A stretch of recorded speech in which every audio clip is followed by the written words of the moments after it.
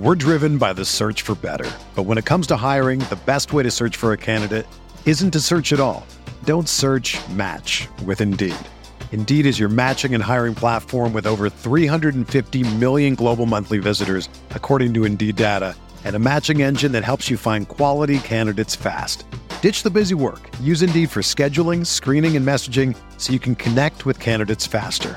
Leveraging over 140 million qualifications and preferences every day, Indeed's matching engine is constantly learning from your preferences, so the more you use Indeed, the better it gets. Join more than 3.5 million businesses worldwide that use Indeed to hire great talent fast. And listeners of this show will get a $75 sponsored job credit to get your jobs more visibility at Indeed.com/Blue Wire. Just go to Indeed.com/Blue Wire right now and support our show by saying that you heard about Indeed on this podcast. That's Indeed.com/Blue Wire. Terms and conditions apply. Need to hire? You need Indeed. This podcast episode is brought to you by Coors Light. These days, everything is go, go, go.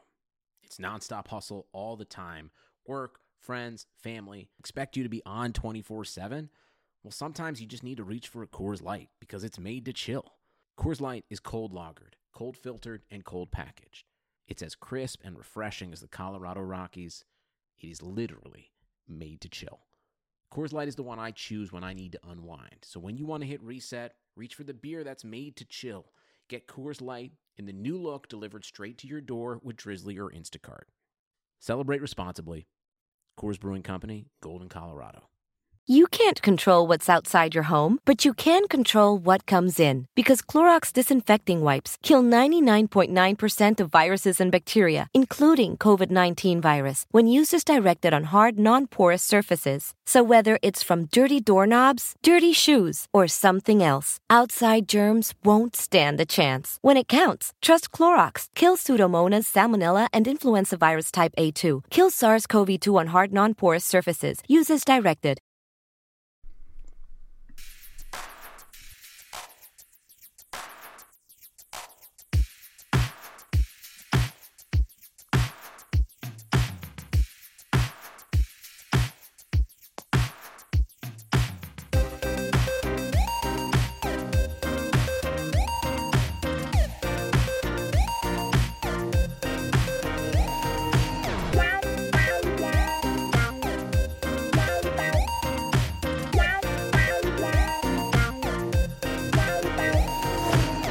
Welcome to another edition of the Butting Heads podcast. I'm Steve Ribeiro. I'm here with Johnny Gomez.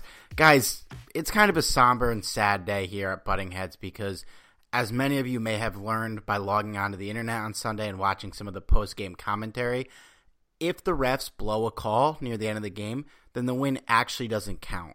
So I'd like to be the first to congratulate the New Orleans Saints on their trip to the Super Bowl because, as we all know, just because the refs made a bad call, that means that the Rams' win is invalid, and thus the Saints will be heading to the Super Bowl. Johnny, how do you feel, man? It's kind of sad. Well, I just got off the phone with Roger Goodell. Me and him go way back, and we're gonna definitely just hand over this victory to the Saints because no one has ever gotten a bad call late in the game, and for that matter, no bad call was given in this game other than that play. So I just got off the phone with Goodell. It looks like we're on the same page. And yeah, of course, as we all know, the only thing that matters in football is 1 second, which is how long the duration of that play was. So, 7 seconds. So only 7 seconds of the game actually matter, and because the Saints got screwed during that 7 seconds and couldn't pull out a victory in the other, how long was this game? Like 65 minutes? So the other 64 minutes and 53 seconds, where kudos to them. The Saints will be playing in the Super Bowl. Obviously, that is not true because the Rams will be playing in the Super Bowl because they won the game 26-23 in overtime. So we're very excited about that here. And before we get into everything about this game, because we have actually another week before the Super Bowl happens, so we don't even have to do a game preview this week. You can find our podcast anywhere you're getting your podcast, guys. You know where it is at this point. Stitcher, SoundCloud, iTunes, iHeartRadio, Google Play, Android, Player FM, and Spotify. If you're listening on somewhere you don't usually listen and you use one of those, get on it and give us a 5-star review while you're at it, because every review helps, guys. And don't forget to check out our other shows, Rams Talk Radio, great post-game podcast from Derek and Norm yesterday. If you haven't listened to it, definitely give it a listen, and they'll have another good show for you guys this week. And, of course, Rampage Radio, which will be returning this week. So, Johnny, I'm just going to let you have the floor here. We're going to the freaking Super Bowl, man. Just give me a reaction. First off, I have to say, Steve, you're kind of leaving me high and dry here. I was expecting some tequila nearby, and you're letting me down, man. I should have mailed you some. Oh, you did? I should have. I think we all. I think many of us got our drinking in yesterday, from what I would suspect. Oh yeah. Yeah, alcohol was definitely not a problem. Celebrating this victory was by far one of the biggest moments of 2019. And I don't care if 2019 just began, because you know what? I'm just going to go out and say that it was a big moment for 2018 too. You know what? Screw that. It's a big moment for 2020. It hasn't even happened yet. Yes, I loved it. It was a huge moment, and it was something that I think as Ram fans, if you have been a true Ram fan from the start of it and weren't a Cowboy fan before this, I think this was a huge moment for everyone. Steve? Yeah, I had to have a beer after this game just to calm myself down, because I think I lost 10 years off my life during this game, dude. And I genuinely think I died during the first quarter. After we threw that pick, I was just like, we're going to lose by 50. And then we didn't, so we actually won, which is better. Yeah, man, this was a wild day of football overall, and just an absolutely wild game from bumper to bumper. I mean, we played one of the worst quarters of football we've played all year in the first quarter. Our offense looked like they didn't belong on the field. Todd Gurley obviously played horrible in that quarter, topic that we'll definitely get to later. But we walk out of that quarter down 13-0, and which is insane, is that kind of felt like a win to get out of there only down 13-0. The Saints could have been up 21-0 easily, but kudos to our defense for kind of holding it down on those possessions and the whole game. I mean, it was a great performance by the Rams after the first quarter. All things considered, you're going against a good defense, a great offense, in probably one of the most intense environments that I've watched in a football game in my life. That place was loud the entire time. And it's loud on TV. And everything that's loud on TV is definitely louder in person. So I can't even imagine how loud it was for those guys on the field. And Jared Goff is wearing Sean Mannion's helmet in the first quarter. Obviously, I think that's easily why he played bad, not because it wasn't his helmet, but the must of the Mannion is in there. He kind of caught the curse, but I think that's a good place to start, Johnny. I mean, Jared Goff in this game, for how awful and shell-shocked he looked in the first quarter, he rallied hard. He rallied this team, and he rallied himself. We don't win this game without his two huge throws in overtime. He was getting – the offensive line did him no favors in overtime. Every time he snapped the ball, guys in his face, and he made two huge completions to Tyler Higbee, a guy who we have not talked about on this podcast a lot for obvious reasons because he hasn't really done much this year. Higbee makes two huge plays in overtime off great throws by Jared Goff. He got us in the position to get us in range for Zerline, which, as we know, is basically anything past the logo. And, even before that, he had a absolute dime to Brandon Cooks earlier in the game. He had just made some great calls, didn't make mistakes. His only interception in the game, I don't think we could blame it on him. He didn't put Gurley in a good position, but, I mean, the ball hit his hands and it bounced, and it's a bad pick, but it's not his fault. I mean, this is the game we've been waiting to see from Goff for a while, since the bye week, and, man, I am ecstatic about how he played in this game.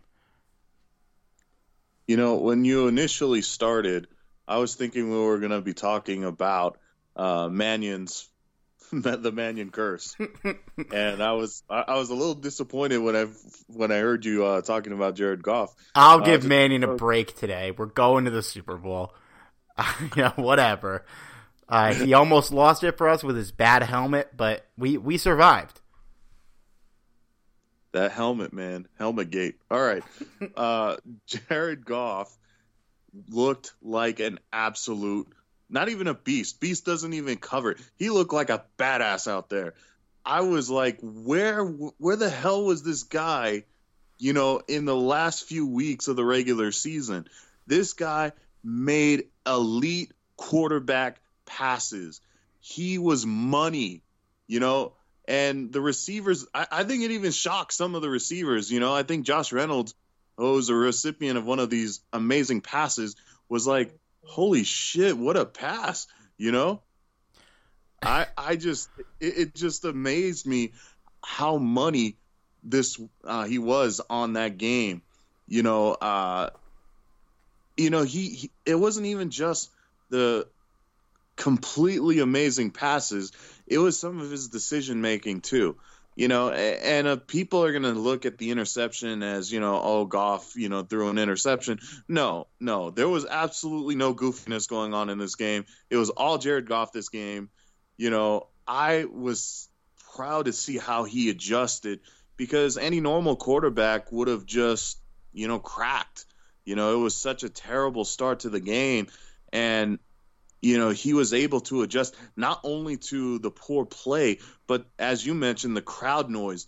And that's unbelievable, because, the crowd noise was deafening in there. Like, I'm pretty sure that Jared Goff's ears were bleeding by the time this game was over. Like, he had to overcome so much in this game. And that truly separates good quarterbacks from great quarterbacks. Welcome back, Jared Goff. I never want to see Jared Goof ever again. I don't either. And I think, one thing we can point out too is, and I kind of mentioned it, the offensive line in this game, I think they played all right. It definitely wasn't their best performance. But one thing we've been talking about, especially in the Bears and the Eagles games, is that when Jared Goff gets pressured, he kind of folds sometimes, and he makes mistakes, and he makes bad throws, and he doesn't find his guys. And he was getting pressured a lot, and a lot of his best throws in this game came from out of the pocket. We didn't even mention the ball he gave Gerald Everett, who had a hell of a game, and the biggest game of that guy's career. He didn't even play big-time college football, and he's out here making huge plays in his second season. It's just, man, it was an incredible showing from Jared Goff. I don't think we can understate how important it was to this game. The numbers, they don't really show how valuable he was, but you watch this game, you knew he made some just saving throws. He bailed us out a lot after the first quarter, where whatever the opposite of bailing us out is, that's what he did in the first quarter. But he made up for it, man. And he put us in a position to win this game, and we won the game. So, he's a captain for a reason, and he showed up in this game. And I was real proud to call that guy our quarterback. Without a doubt.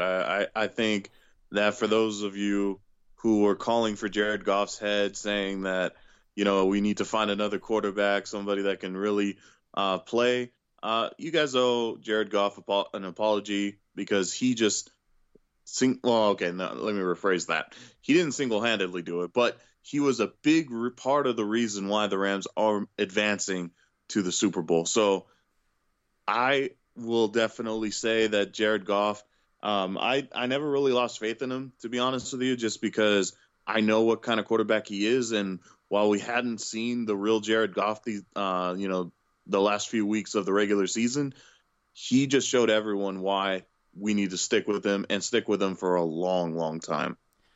And just to bail myself out here, in case anyone goes and checks my Twitter, I tweeted during the game, trade Goff, SMH, as a joke when he blew the coin toss in overtime, which, a lot of people have forgotten that happened, because the game ended on the blown pass interference call, and the Saints never touched the ball again. But anyway, we'll talk about Goff more next week, I'm sure, but nothing but positive things even after that abysmal first quarter. I mean, we don't win this game without him. But speaking of abysmal first quarters, Todd Gurley had a bad first quarter, and he didn't come back from it. As a matter of fact, he didn't really come back at all. We barely saw Todd Gurley after that first quarter. C.J. Anderson played the majority of the game after.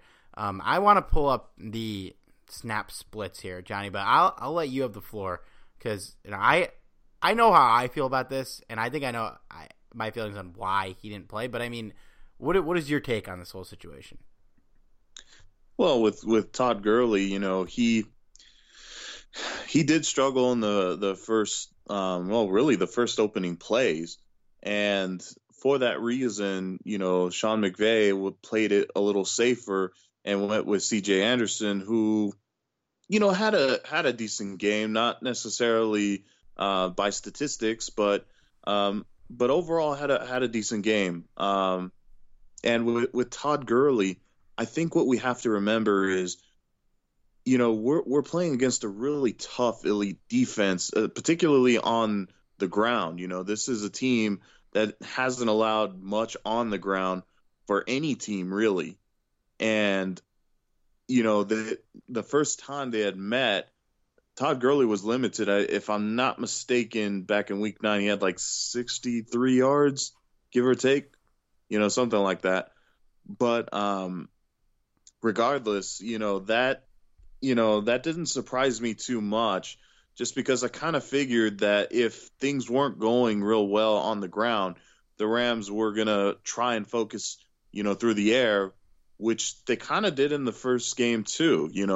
The first game, they didn't really establish a rhythm until really late in the game.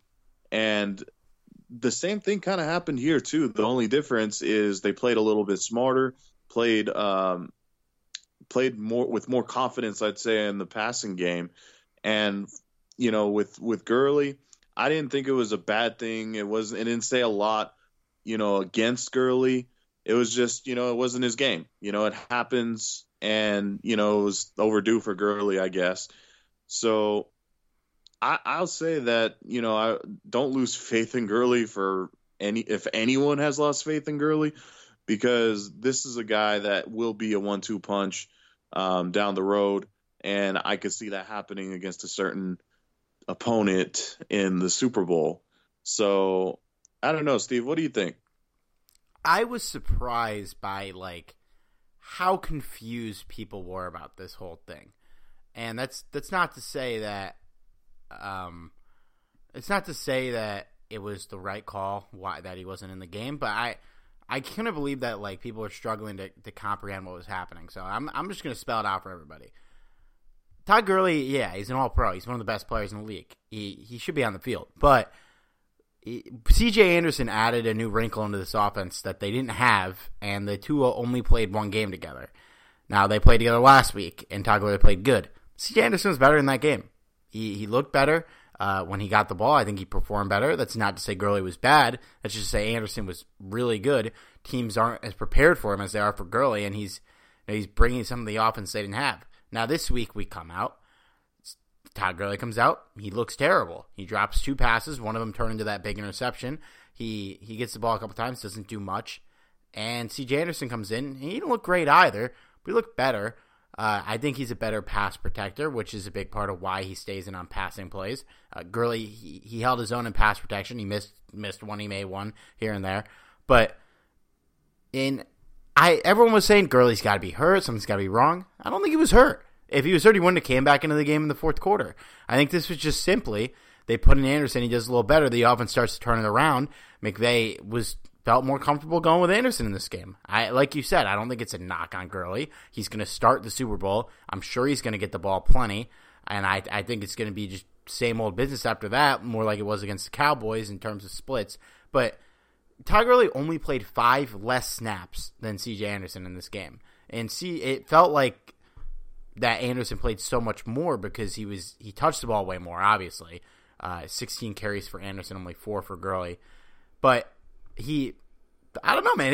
It seemed pretty clear to me that McVay just felt more comfortable with Anderson. And if people had watched the game last week, I don't think it's surprising, that you have a first-team All-Pro on the bench, but it's not shocking. and I get why he did it. Personally, when we started to slow down a little bit in between the third and the fourth quarters, that's when I would have liked to see Gurley get mixed back in. And he did get mixed in a little bit, but I don't think as much as we would have all hoped. And obviously it didn't matter. We won the game, and I think we'll see him next week. I don't think this is a huge deal. I don't know if it was the right or the wrong call. The stats don't really prove it either way. I mean, Anderson, he gave us a little jolt, but to the degree that they kept him in, I wouldn't say it was the right call. You can't really necessarily say it's the wrong call either. I was surprised by how many people thought like something was wrong. Yeah, there's definitely nothing wrong. I just seriously think that they wanted to roll with Anderson here. As you said, he's kind of the hot hand. So I think, once we go into the preview for in the Super Bowl against the Patriots, we'll talk a little bit more about Gurley having more of a role in this game, because there's a reason why Gurley and even Anderson to an extent didn't see the ball too much, because really we knew going into this game that it was going to be tough on the ground, because this is one of the best run defenses in the league. So, don't push the panic button just yet, because, it's not even saying, that Gurley had a bad game against Dallas, because in Dallas he performed very, very well. It was just overshadowed by a better game from Anderson, and I think moving forward we'll see this kind of duo excel, just depending on what defenses they're playing. Yeah, I think in the Super Bowl, ideally we get the run game a little going, but like you said, one of the best run defenses in the league. It's no big deal that it didn't really work out as well as you'd hope in this game. But I don't know, man. It was just surprising me that how people reacted to this. But Gurley, he was in high spirits after the game. He was happy they're going to the Super Bowl. I'm sure he's excited to play in the Super Bowl. And if anyone saw his Instagram, he posted a Photoshop photo of him and a ref swapping jerseys, which I thought was hilarious. I think everyone did. But, Johnny, I think it's about time we get into all of that. But before we do, guys, most of us are practically addicted to anything Los Angeles Rams. Well, if you want to learn more about the Rams' history with a bit of a personal touch, check out Jim Hawk's book, Hollywood's Team, Grit, Glamour, and the 1950s Los Angeles Rams by Jim Hawk. This book tells the story of the 1950s Rams through the lens of Jim's dad, John, who was an offensive lineman with the team from 1953 to 1957. Check out a son's story of his father and the team he played for in the era of glitz, glamour, and future Hall of Famers. That includes guys like Norm Van Brocklin, Crazy Legs Hirsch, Tom Fears, and Les Richter, and this story spanning the 1950s LA Rams. You can find Hawk's book online at HollywoodSteam.com and on Twitter at HollywoodSteam. It's available in both hardback and electronic form at Amazon and Barnes & Noble. You can also find Hollywood Team through various other booksellers on the internet. Guys, we're making history in 2 weeks. We're going to the Super Bowl for the 4th time in franchise history.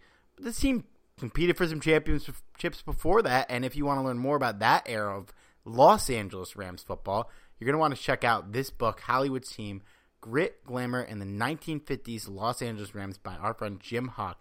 It's well worth your time. Okay, so obviously a big story about this game was the not called pass interference call late in the game.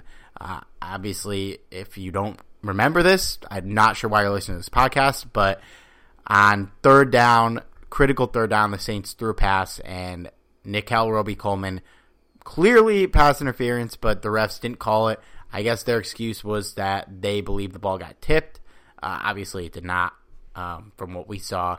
But, yeah, so, Chowdy, before we kind of talk, actually, I'm going to go through play-by-play what led up to this. Do you want that first, or do you want to talk about it first? You know what? I got to get the juices flowing on this one because, it's still kind of an interesting dilemma for me. So go through it play-by-play. So, yeah, I want to give the lead up to this play, just so we have all the facts, because I'm going to talk about them later. for the Saints to get into this position, they got a huge deep ball from Drew Brees to Ted Ginn, thanks to who was double teamed by Aqib Talib and LaMarcus Joyner. Talib got beat a little bit.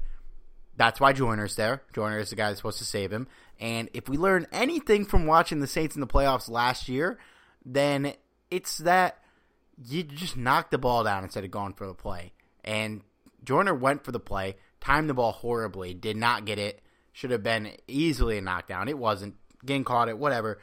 First down, under 2 minutes. The Rams have 3 timeouts, and the Saints throw a slant route incomplete. It's a gimme field goal range. The game is tied. I don't know why they throw that pass. Second down, run it, normal play call. Didn't go for a lot, but the Rams use a timeout. Third down, they do the same. They throw another pass. A terrible play call that almost got bailed out by Nick Elroby-Coleman being an idiot, and they didn't call it. So there you go. The Rams get out of there with 2 timeouts and a decent amount of time on the clock. They score. Obviously, the rest is history. But what do you, Johnny? Just let it roll, man. Okay, so first things first.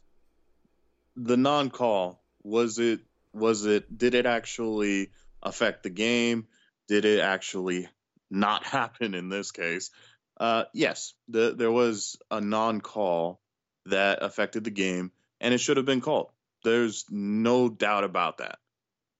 That being said, it just completely infuriates me that this game is being overlooked by this one call or one non-call.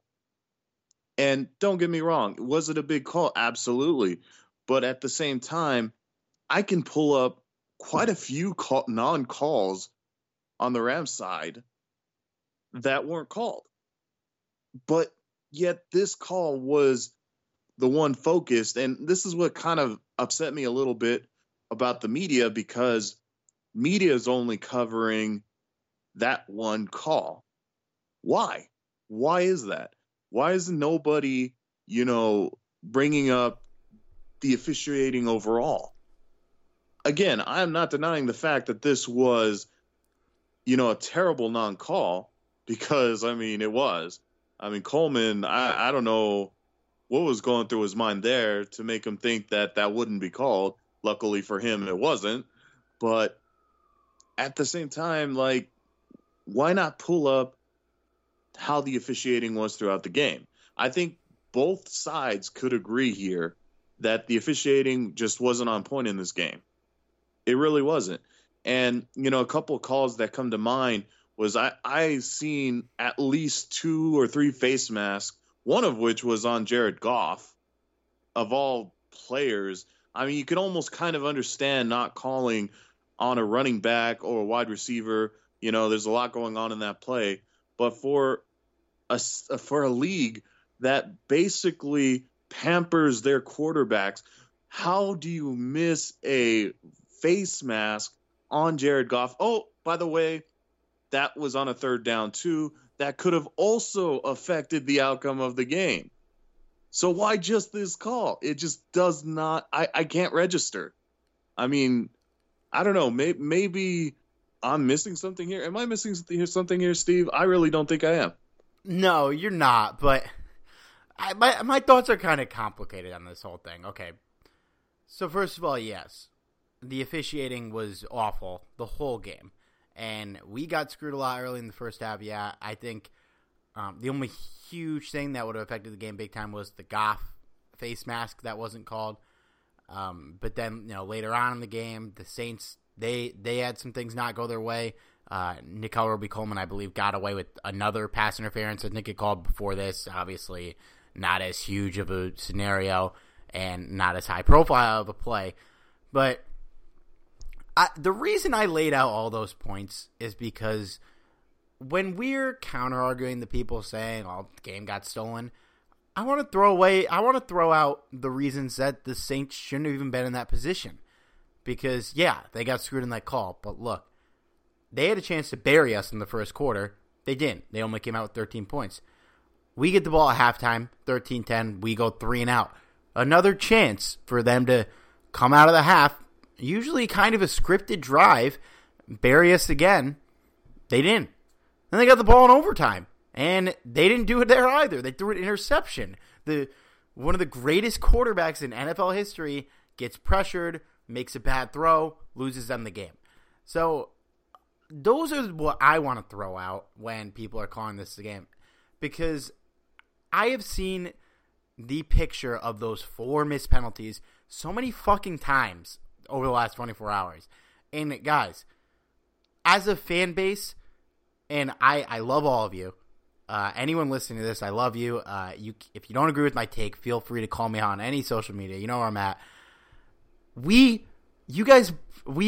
to say you guys, because was no part of this, put together a petition to get this referee crew out of the game because you thought they were going to screw us. And all season, we've had a lot of fans just pointing out how bad the officiating has been towards the Rams. And has it? At times, yeah, it has. But it's so lame being the fan base that just complains about the refs constantly. I hate when players do it on the field. One of the most insufferable teams to watch ever was the Lob City LA Clippers, because all of them just complained every 5 seconds of the refs. And this season as a whole, every referee has been noticeably bad pretty much for whatever reason. When people are complaining about how that is what lost them the game and the Rams, it's bullshit that they're in the Super Bowl and they shouldn't be here, I want to throw out the fact that the Saints had plenty of chances to win this game, and it doesn't come down to one play, which Drew Brees realized in his post-game press conference, and Sean Payton didn't, because he wanted to hold no responsibility for losing this game. I don't know, man. I just hate being the fan base that complains about the refs. And after this game, we should definitely not be blaming the refs for anything. Because, yeah, we won this game. We didn't win this game just because of that play. But I think in the grand scheme of things, we probably got the better end of the stick on the officiating, even though it was terrible all around. And I just don't want to be that fan base that complains about the refs all the time. And especially here, we don't come off good when we're chirping back at Saints fans after this win to complain about the refs on our side. I'm just going to say that, because clearly, yeah, it wasn't good on our side, but it was worse for them, especially in that moment. Yeah, I mean, absolutely. It was definitely worse for them, but at the same time, like, I'm just sick of hearing about this one call.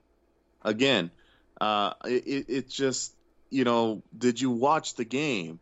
Like, because in my opinion, if we're going to, focus on one play, then you obviously didn't watch the game, or you didn't want to watch the game because you didn't like the result of the win.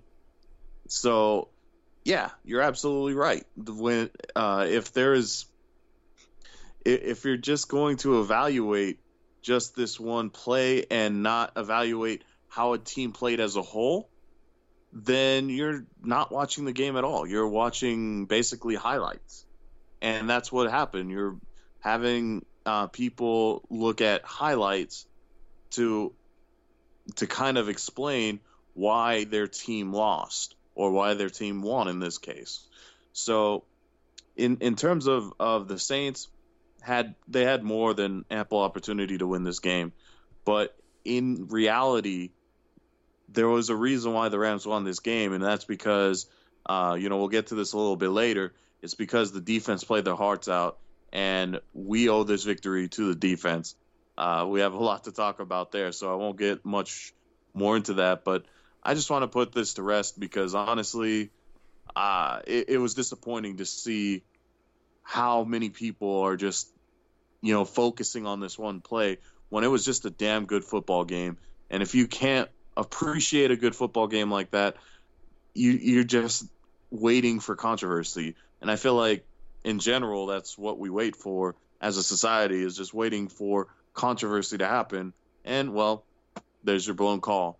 So there's your controversy for this game. If you're a Saints fan, yeah, obviously, complain to the moon. I mean, Sure. But I think, my thing is, too, is if it was the other way around and Roby Coleman got called for pass interference there and people were blaming the entire loss on Roby Coleman getting called for pass interference and ending the game, I would be saying that's stupid, that we put ourselves in that position. As much as the Saints had ample opportunities to put us away, we had ample opportunities to put them away. We had a lot of possessions in this game where we really just didn't do anything. You come out after taking all the momentum to start the third quarter, and you go 3 and out on, quite honestly, just 3. I didn't like any of those play calls on that drive. You have another 3 and out later on in the quarter, and more 3 and outs in this game than I could remember during the Sean McVay era. It was surprising at times to see how this offense played, and on the flip. So what I'm trying to say is, it doesn't come down to one play, and even though it really did in this moment, if they call a pass interference, the game's over probably, unless they blow the field goal, which is possible, or they fumble, or whatever. That shit happens like that. I think it's just silly to point to that one play, especially from people who watch the game who didn't have a dog in the fight are saying that they would have won they should have won the game because of that one bad call. Like, there's plenty of bad calls for both teams throughout the game, and just because one happened to happen that late in the game, it happens. It's a part of the NFL. If Drew Brees threw the ball on the ground and fumbled, and we recovered it there and ended up winning in regulation, that wasn't the only reason they lost, is because he fumbled. There's plenty of other reasons. It's I don't know, man. I don't know if you have anything to add to that, but Just one thing. If Coleman gets called for that pass interference, correctly, he could expect a lot of death threats, I think. I'm kind of glad for his sake that he didn't, because some people take this game a little too seriously at times. I mean, yeah, that's a stretch, but at the same time, like, obviously don't threaten people on social media, or anything like that. It's a waste of time. But what the fuck is he doing on that play, dude? He literally tackled him. Like, it wasn't even a good. It was a bad play call. It wasn't a good pass. It's not even a good player. He probably could have made the play without tackling him and wouldn't have been dealing with any of these controversies. Just like, Jesus Christ, man. Like, well, if he just turns his head around, he has a pick. It was such an easy play. And, like, part of the thing that's been drowned out by this, too, is why are they throwing that play? Why is that their play call? Why don't they just run the ball and get another timeout? Because even if he catches that, he's probably not getting the first down. He's behind, from what I remember, he's behind the marker. It might have been close, but you're not going for it in that situation. All that happens is the Rams have one less timeout. So, yeah, the pass interference is what would have blown the game. But even if he caught it, or if Roby Coleman makes a normal play on it, then, yeah, it's the end of the game. But, God, I hope he plays well in the Super Bowl, but I'm not sure that's a guy that really should have a role on the team next year, because he got away with murder in this game multiple times. Not his best moment. But, John, you mentioned the defense. I think we can get to that. But before we do, how about you tell us about our other sponsor? Well, he may not have liked the controversy around this, but he certainly loved the fact that the Rams have a spot in the Super Bowl. I'm talking about Sal Martinez, owner of the Golden Ram Barbershop. This guy hooks you up with an awesome haircut. And if you're in the Orange County area, give him a shout, man. This is a guy that loves his Rams football. And let me tell you, I've actually personally been to his barbershop, wall to wall Rams memorabilia. He basically built it as a shrine to the Rams when they left LA originally. Now that they're back, he's happier than ever. He's happier than ever now that he has a Super Bowl to look forward to. But yeah, if you're looking for a haircut in the Orange County area, hell, if you're in the SoCal at all, give this guy a call. His name is Sal Martinez. His number, 714-894-8255. Rams or 7267. Use the promo code Rams Talk. If you do, he knows that we sent you. I mean, hey, come on, guys. He turned Johnny into Magic Johnny. It just happens that way because it's all thanks to Sal Martinez. Not even joking. He's helped even Steve, and he hasn't even seen Steve yet. That's how good he is. I'm better by association for knowing of him. Exactly. Steve is a much better person just by knowing who Sal Martinez is. But all joking aside, give this guy a call. He's by appointment only, so make sure you give him that call at 714-894-7267. And, give him a visit. He's open Monday through Friday from 8 to 6 p.m., 7 to 4 p.m. On Saturday. He is not working Sundays, guys. I mean, if he did work Sundays, he couldn't watch the Rams. And he's certainly not working February 3rd. So, again, give him a call. Set your appointment up. Look good. Amen to that. So you mentioned the defense. Obviously, had a great performance in this game. I mean, the offense didn't turn it on until the second quarter. The defense never really shut it off. If they don't play as well as they do in the first quarter, as they did, making two big stops. And obviously, the first drive, they didn't do great. They let them down the field, but they came through when it mattered. And for the rest, I mean, they did the best they could with what they were given. When you're on the field for that long in one quarter with no help from your offense, 13 points isn't that bad, especially when one of those was basically handed to them in their own territory. But, I mean, how did you feel about this performance, man? It was incredible to me. And what stood out to you the most? It's kind of funny because I'm writing a piece on this, so keep a lookout on ramstalk.net for one of my articles coming out pretty soon. If you look at the differences between this game and the Week 9 matchup, the defense simply outperformed. Like, they did incredible. And one of the most noticeable things is the defensive front. Drew Brees was constantly, getting pressured. And you could tell that this wasn't the same Drew Brees that the Rams saw in Week 9. He wasn't getting into a rhythm. He was making poor choices. And, one of the reasons, too, is because the defensive line. Again, we see Ndamukong Suh and Michael Brockers emerge. They kind of disappeared from time to time, but overall they played really well. And even though Aaron Donald didn't register a sack technically, he was constantly pressuring Drew Brees. And, they stopped Alvin Kamara also, maybe not through the passing game, but I mean, hey, we're talking about two of the best to play the game right now in Drew Brees and Alvin Kamara. So, yeah, they're going to make noise somewhere. But on the ground, I think Kamara had, just a ridiculously low number. I think he only had 15 yards on the ground. Yeah, 8 carries for 15 yards. Yeah, and on top of that, one of the biggest outrageous numbers that we saw in Week 9 was Michael Thomas.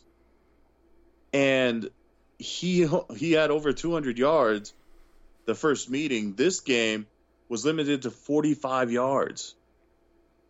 This says a lot about, who was there and who wasn't there in the first meeting.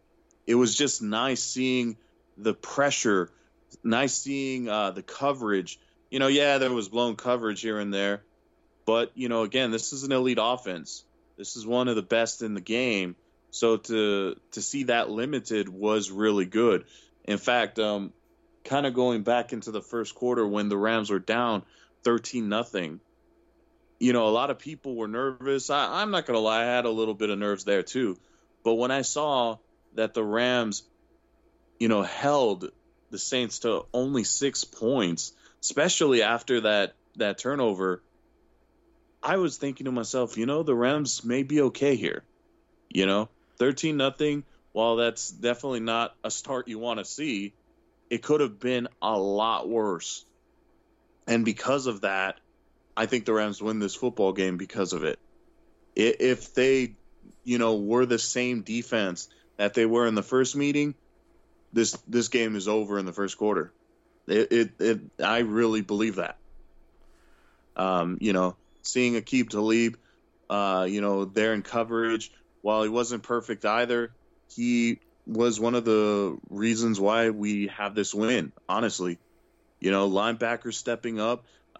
My boy Dante Fowler, I was been waiting for him to have his moment. He had his moment in this game.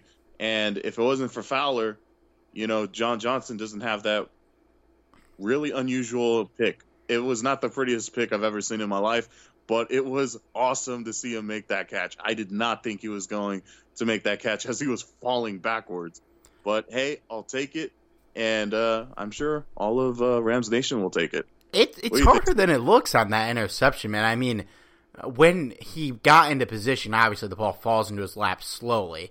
Any player on the field should be able to catch that, but he's going backwards. He has to backpedal himself into that position. There's another guy there who also isn't there, who doesn't get to the ball before him. It was, an easy catch, but the execution on getting there, kudos to John Johnson, man. Feels like every big interception we've had this year has come from him almost entirely. I remember the one that Aqib Talib had in the Eagles game, but Johnson has been great. And, yeah, I wouldn't say I felt good after the first quarter, but I was more, pleasantly surprised with the lack of points we gave up and not optimistic about where it was going to go from there. Thankfully, I was wrong. We came out, we scored a couple times, we got there. But yeah, there's not really a player on this defense that you can sit here and complain about, except one, LaMarcus Joyner, not his best day, and two, Nickel Roby-Coleman, no. What we've said what needs to be said about him.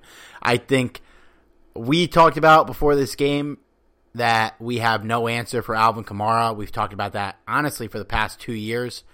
And, yeah, man, we never had an answer for Alvin Kamara. It wasn't going to change overnight. And I tweeted about it during the game. I said, if they just gave the ball to Kamara every play, then they'd beat us. And they listened to me at the start of the first half. They ran the same play over and over again. No matter who was guarding Kamara, it wasn't working because it was always like Littleton or I'm pretty sure John Franklin Myers caught him on a wheel route. And if you get Kamara and Franklin Myers matched up on a wheel route, it's a goddamn miracle that Kamara didn't score a touchdown. So that's kudos to him for making that stop. And then, yeah, everybody else, I mean, you look at the receiver stats. Outside of Ted Ginn, nobody besides Kamara had over 50 yards. Ted Ginn had 58, but 43 of them came on that one play near the end of the game that we've already mentioned with LaMarcus Joyner. Michael Thomas is a ghost in this game. The other guy, Traquan Smith, nothing. It's credit to Aqib Talib and the champion of Gumbo Bowl, Marcus Peters, who I was not very kind about last week. And, man, he showed up to play.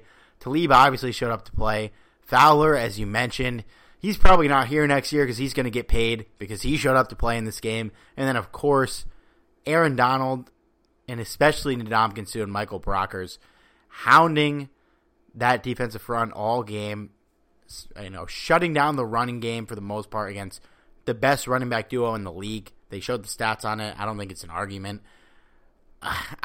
What more can you say, man? This defense played full throttle the entire game. They gave up 10 points after the first quarter. So really, when they weren't on the field nonstop, they actually held their own, really just suffocated this Saints offense the whole game. I mean, you look at what the Saints did in the second half. They had one real drive to start the third quarter, and that was it. Punt, field goal, interception. That's it. The Rams, they did what they needed to do, and if this defense does this against Tom Brady in 2 weeks, I think we got it, man. It was a highly encouraging performance. Without a doubt, I think if this is and really the overall performance. I mean, obviously there are a few areas that could have played better. We've kind of touched on the running game, but overall, the overall performance of the team, I think that if they played exactly like this, we got the Super Bowl. And I kind of said this kind of earlier in the year that I think our biggest challenge in the playoffs would be the Saints, which so far it has been. And I kind of said this from the start, whoever wins the NFC is going to win the Super Bowl. So I really hope my prediction is true, because that's the case. We're going to bring home the Lombardi Trophy, Steve. I think, we're the better team, and on paper we're the better team, but we're going, that goes out the window when you're going up against Bill Belichick and Tom Brady. And, we have 2 weeks before the Super Bowl. We're going to get into detail on this matchup, obviously, next week. And I'm sure plenty of our shows on the Rams Talk Radio will get heavily into detail on this. So keep your eyes out. But we still got some things to wrap up on this game before we get out of here. Sean McVay's coaching in this game, I would like to talk about. One minor complaint I had was that, we come out of the third quarter and we run we give Robert Woods a jet sweep, which did not work the entire game, and we did it multiple times. I'm going to look it up just to make sure I'm not being dramatic. We only did it twice, but neither worked. So I'm being a little dramatic. But we run 3 plays where we try to get Robert Woods the ball and not good spots, and none of them worked, and then we punt. I don't like that. Just a small complaint. Sean McVay is not. I would do anything he asked of me ever if he ever contacted me. But obviously the big play in this game from Sean McVay and his decision was, Johnny, we've multiple times on this podcast, we've talked about how there were situations where I would have preferred the Rams to play a little conservative and not, go for it in a situation where they did, and ultimately it worked out a couple times. It didn't work out in our last matchup with the Saints due to a bad call. Shocker. But in this game, we had a 4th and inches on the goal line to punch it into the end zone. We're down 20-17, and he kicks it. And honestly, I think it was the right call. I've always said you put the points on the board, especially when you're losing. If we get stuffed there, the Saints, they'll have ample opportunity to run the clock out and win the game. But McVay, he takes the easy points, and honestly, on the road, I think it was the right call. But I was shocked that he actually called it, because all season his MO has been to not take those points there, and that just kind of caught me off guard. And obviously, we're all happy with the results today. But I mean, how'd you feel about that? Well, before I answer your question, I'll ask a question of my own. Would you spot Sean McVay on the sideline since you do anything for him? Because that's my dream job. That's officially my dream job. If you guys haven't seen it, look up the video about coach spotters or something like that. There's a video of some guy who literally gets paid to just follow Sean McVay around and make sure he doesn't walk into refs on the sideline. My dream job, dude. Yeah. It's actually kind of amazing because, McVay just kind of looks like he doesn't even realize that he has a spotter on him. Like, he just goes about his business and like, oh, yeah, I guess I shouldn't step on the field like that. But, vote for Steve. But, okay, all serious, all back to, seriousness here. Personally, I thought it was the right call. And if you're in a room with a bunch of passionate Ramley, that is not a popular call. Let me tell you. I was the only one in the room that agreed with the call. I had a bunch of screaming people at the TV saying, "What are you doing?" and a couple of other unkind things for, making this decision to settle for a field goal. And I know the passionate football fan in all of us says, let's punch it in. But here's the thing. We just finished talking about how the ground game wasn't working efficiently. And if you're passing at this point, you have a very, very high risk here. And again, yeah, there was time left. And, the arguments that I got from my Ramily was that, well, they would have the ball on, inches on their own goal line. So that could set up a safety. In theory, yes. In a perfect world, absolutely. But this is an elite offense. They're not going to surrender a safety at this point. They may not get very far, but all they need is a couple of conversions at that point, and the Rams lose this game. So while it may have not been the sexiest move out there, I completely agreed with this call because, it was the safest route, and it got us to overtime, in the end of it all by making this decision. So, again, could they have scored a touchdown? Sure, it's possible, but it was also possible that they did not score at all. And that's not something you want to do losing against one of the best teams in the NFL. That's basically all I got to say about that. If it's a tie game, I think they might go for it. But you brought up the running thing, and yeah, last week when Sean McVay had a chance to either make it a 2-possession game with a field goal or a much more difficult 2-possession game with a touchdown, he opted to go for the touchdown because C.J. Anderson was running over everybody in that game, and the odds of him not getting 1 yard were slim. Well, C.J. Anderson had a couple opportunities to punch it in from close range in this game, especially there, and he didn't convert as well as he was last week. And I wouldn't have been super confident if they went for it, and the fact that they're losing means the Saints get a couple first downs and the game's over. You tie it there. Your defense has been dominating pretty much all game. You put the faith in them. Let them see what they can do, and it worked out ultimately. So it was a difficult call, but yeah, I'm with you. I think it was actually the right call, and I think we can wrap up the show here with a quick shout out and talk about our man Greg the motherfucking leg Zuerlein, an absolute god. Since he's gotten here, I don't think he's ever come up short on a field goal. Has he missed them? Yeah, he's missed a lot. Not as much recently, but he's definitely had his fair share of misses. But Derek mentioned on the podcast yesterday that he thought they should have punted instead of taking the 57-yard field goal, which kind of blew my mind because this man could hit from 65 yards. It's just a matter of if he can get the accuracy there.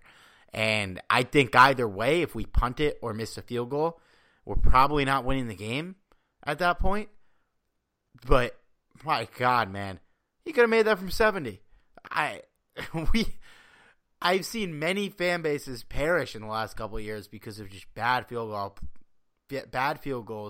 and bad field goal kickers. And we are lucky to have this man. And also a quick shout out to Johnny Hecker as well, who this was not a good snap on the game-winning field goal. And he made do with it, and Zuerlein nailed it from 57. I mean, ice in that guy's veins in his legs, man. Man, the golden leg, Legatron, Greg the Leg, all the good freaking names that you can ever come up with needs to be on Greg the Leg Zuerlein, because he kept his composure in this game, and he was asked to do a lot. 57 yards. It's funny because for me, 57 yards, I know he can make it, and make it with ease, which he did. As you said, he probably could have nailed it from 70 yards. It was that good of a kick. So for me, when he attempted this 57-yard field goal, I had no doubt in my mind. I mean, I guess there's always a chance, but I know the kind of kicker that Greg the Leg is. So in my mind, I'm thinking, yeah, absolutely take this field goal because I know he can make it and win the game.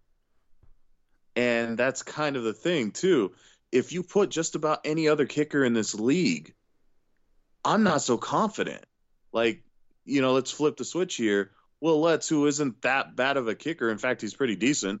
I wouldn't be as confident if it was Will Lutz kicking this field goal, the kicker from the Saints.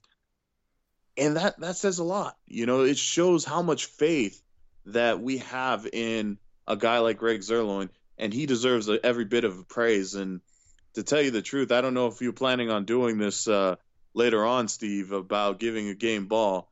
But I'm seriously giving this to Greg Zuerlein because he truly deserved this game ball. He won this game for us, and he deserves every bit of praise. And one last thing before we, call it quits here, I have to give props to Johnny Hecker, not only on managing that, kind of botched, snap. Yeah, we didn't even mention the pass. Yeah. That's how much shit we had to talk about. I mean, Jesus, that great call, great pass. It brought us back to life, man. Exactly. The true backup quarterback of the Rams is Johnny Hecker, who threw, a pretty good ball there to get us past, that fourth down conversion and really just set the tone for the rest of the game because he basically pulled us out of the rut. That drive ended up in a field goal, but still kind of gave the confidence that the Rams really needed at that point to, convert and, just make some plays and play basic offense. So kudos to Johnny Hecker as well. I am very happy with the special teams play in this game, and again, my boy, Greg the Leg, kudos. Johnny Hecker was better at his second and third jobs in this game than he was at his first. To be honest, his punts weren't great, but he was a huge part of this win. That pass was perfect, and shout out to Sam Shields, who's caught those a couple times this year. He's a better special teams receiver than Josh Reynolds, we can officially declare. No disrespect to Reynolds, man. The guy played a hell of a game, but just your callbacks to previous episodes for those longtime listeners. Yeah, man. Zuerlein, he's not perfect from long range because he's a great kicker. I wouldn't trade him for any kicker in the league. He's not the most accurate kicker in the league, though. He's 8-12 from 40 yards plus this year, which is still very good.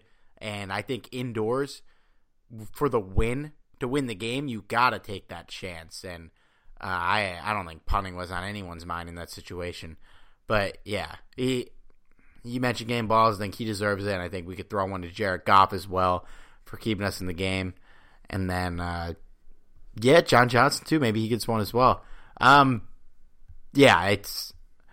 love Greg Zuerlein. I bought a Greg Zuerlein player tee that has a Super Bowl logo on it last night. So, knock on wood that he doesn't miss a game-winning field goal in the Super Bowl, so I can put that away. If we lose, I hope we don't lose, I'd still wear the shirt, but it would definitely be pretty brutal if I had a shirt of a kicker who missed a game-winning field goal. But I don't think that's going to happen. I'm going to get you a Sean Mannion shirt, too. Please don't. I just for you, Steve. Just for you. Oh, man. We'll be back next week. We're going to preview this game. The best part about being in the Super Bowl is that we don't have to pretend we're excited about the Rams playing in the Pro Bowl this year. Johnny, you got any final thoughts for us? What's a Pro Bowl? We had 4 of them. Yeah, that's right. The game that, they kind of play football out there. Yeah, okay. I'll see if I can schedule that in.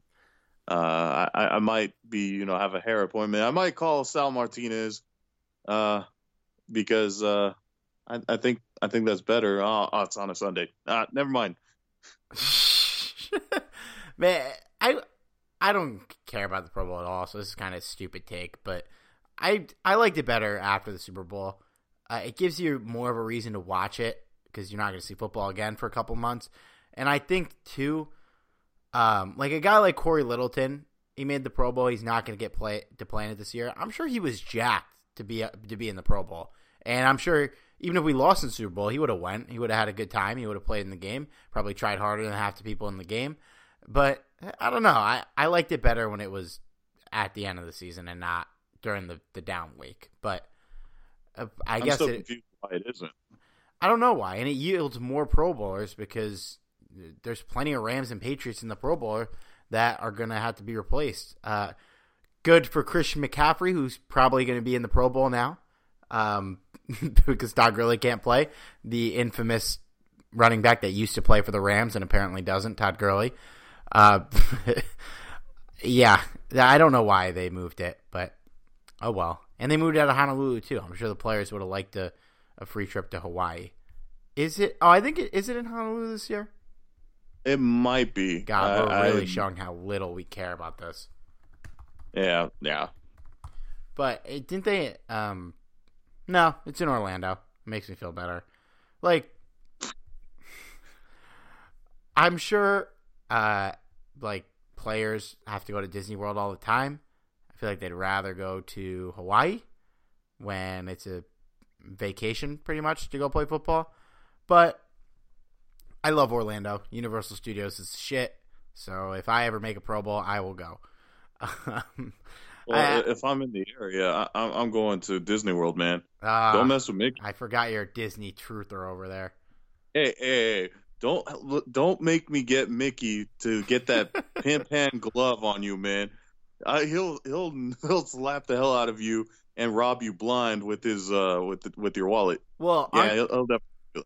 Aren't they putting the Marvel attractions in Disneyland because they have the rights? Yeah, they have a few. Like they have a few, I think, that are being planned, and they got the Guardians of the Galaxy ride because they can't in Orlando because even though they own Marvel now, for some reason Marvel sold Universal Studios the lifetime rights to Marvel for theme parks in that area. So even though Disney literally owns the company, Universal still has their little Marvel area of Islands of Adventure, which makes me laugh.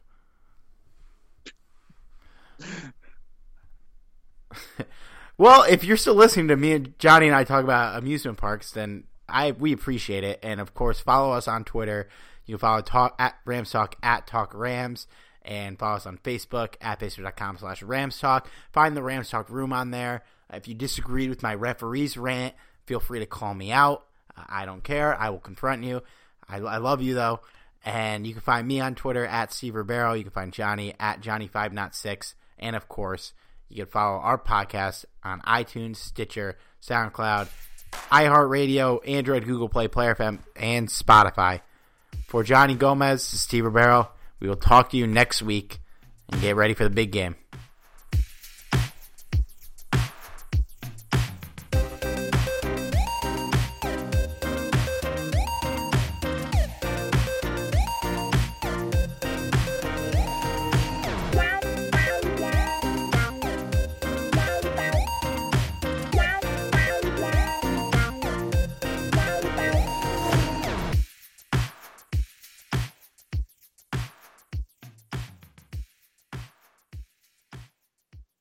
This episode is sponsored by Schwans.com. What are you having for dinner tonight? Good question. Schwans Home Delivery has a solution for you. Stock up your freezer with high-quality frozen foods like premium meats and sides, delicious ready-made meals, ice cream, and more. No subscriptions, no memberships, just a friendly yellow truck that's been delivering food for almost 70 years. Listeners of this show get a special deal. Get 20% off your first order with code YUM20. Check out schwans.com/yum for details. You can't control what's outside your home, but you can control what comes in. Because Clorox disinfecting wipes kill 99.9% of viruses and bacteria, including COVID-19 virus, when used as directed on hard, non-porous surfaces. So whether it's from dirty doorknobs, dirty shoes, or something else, outside germs won't stand a chance. When it counts, trust Clorox. Kill Pseudomonas, Salmonella, and influenza virus type A2. Kill SARS-CoV-2 on hard, non-porous surfaces. Use as directed. From self-help books to meditation, we work hard to find peace of mind. Xfinity Home helps you rest easy with a total home security solution. Installed by experts and powered by secure and reliable Xfinity Wi-Fi, you'll get 24/7 professional monitoring with fast response times and real-time alerts, like when doors and windows are opened. Rest easier with Xfinity Home. Learn more at xfinity.com/home security. Restrictions apply. Residential customers only. Requires compatible high-speed internet. Professional installation required. Whether you're a world-class athlete or a podcaster like me, we all understand the importance of mental and physical well-being and proper recovery for top-notch performance. That's why I'm excited that Unified Healing is sponsoring podcasts on the Blue Wire Network. Unified Healing is a new and super innovative global network of wellness centers powered by Energy Enhancement System, or EE System. If you haven't heard of the EE System yet, then you'll want to listen up. This technology promotes wellness, deep relaxation, purification, and rejuvenation.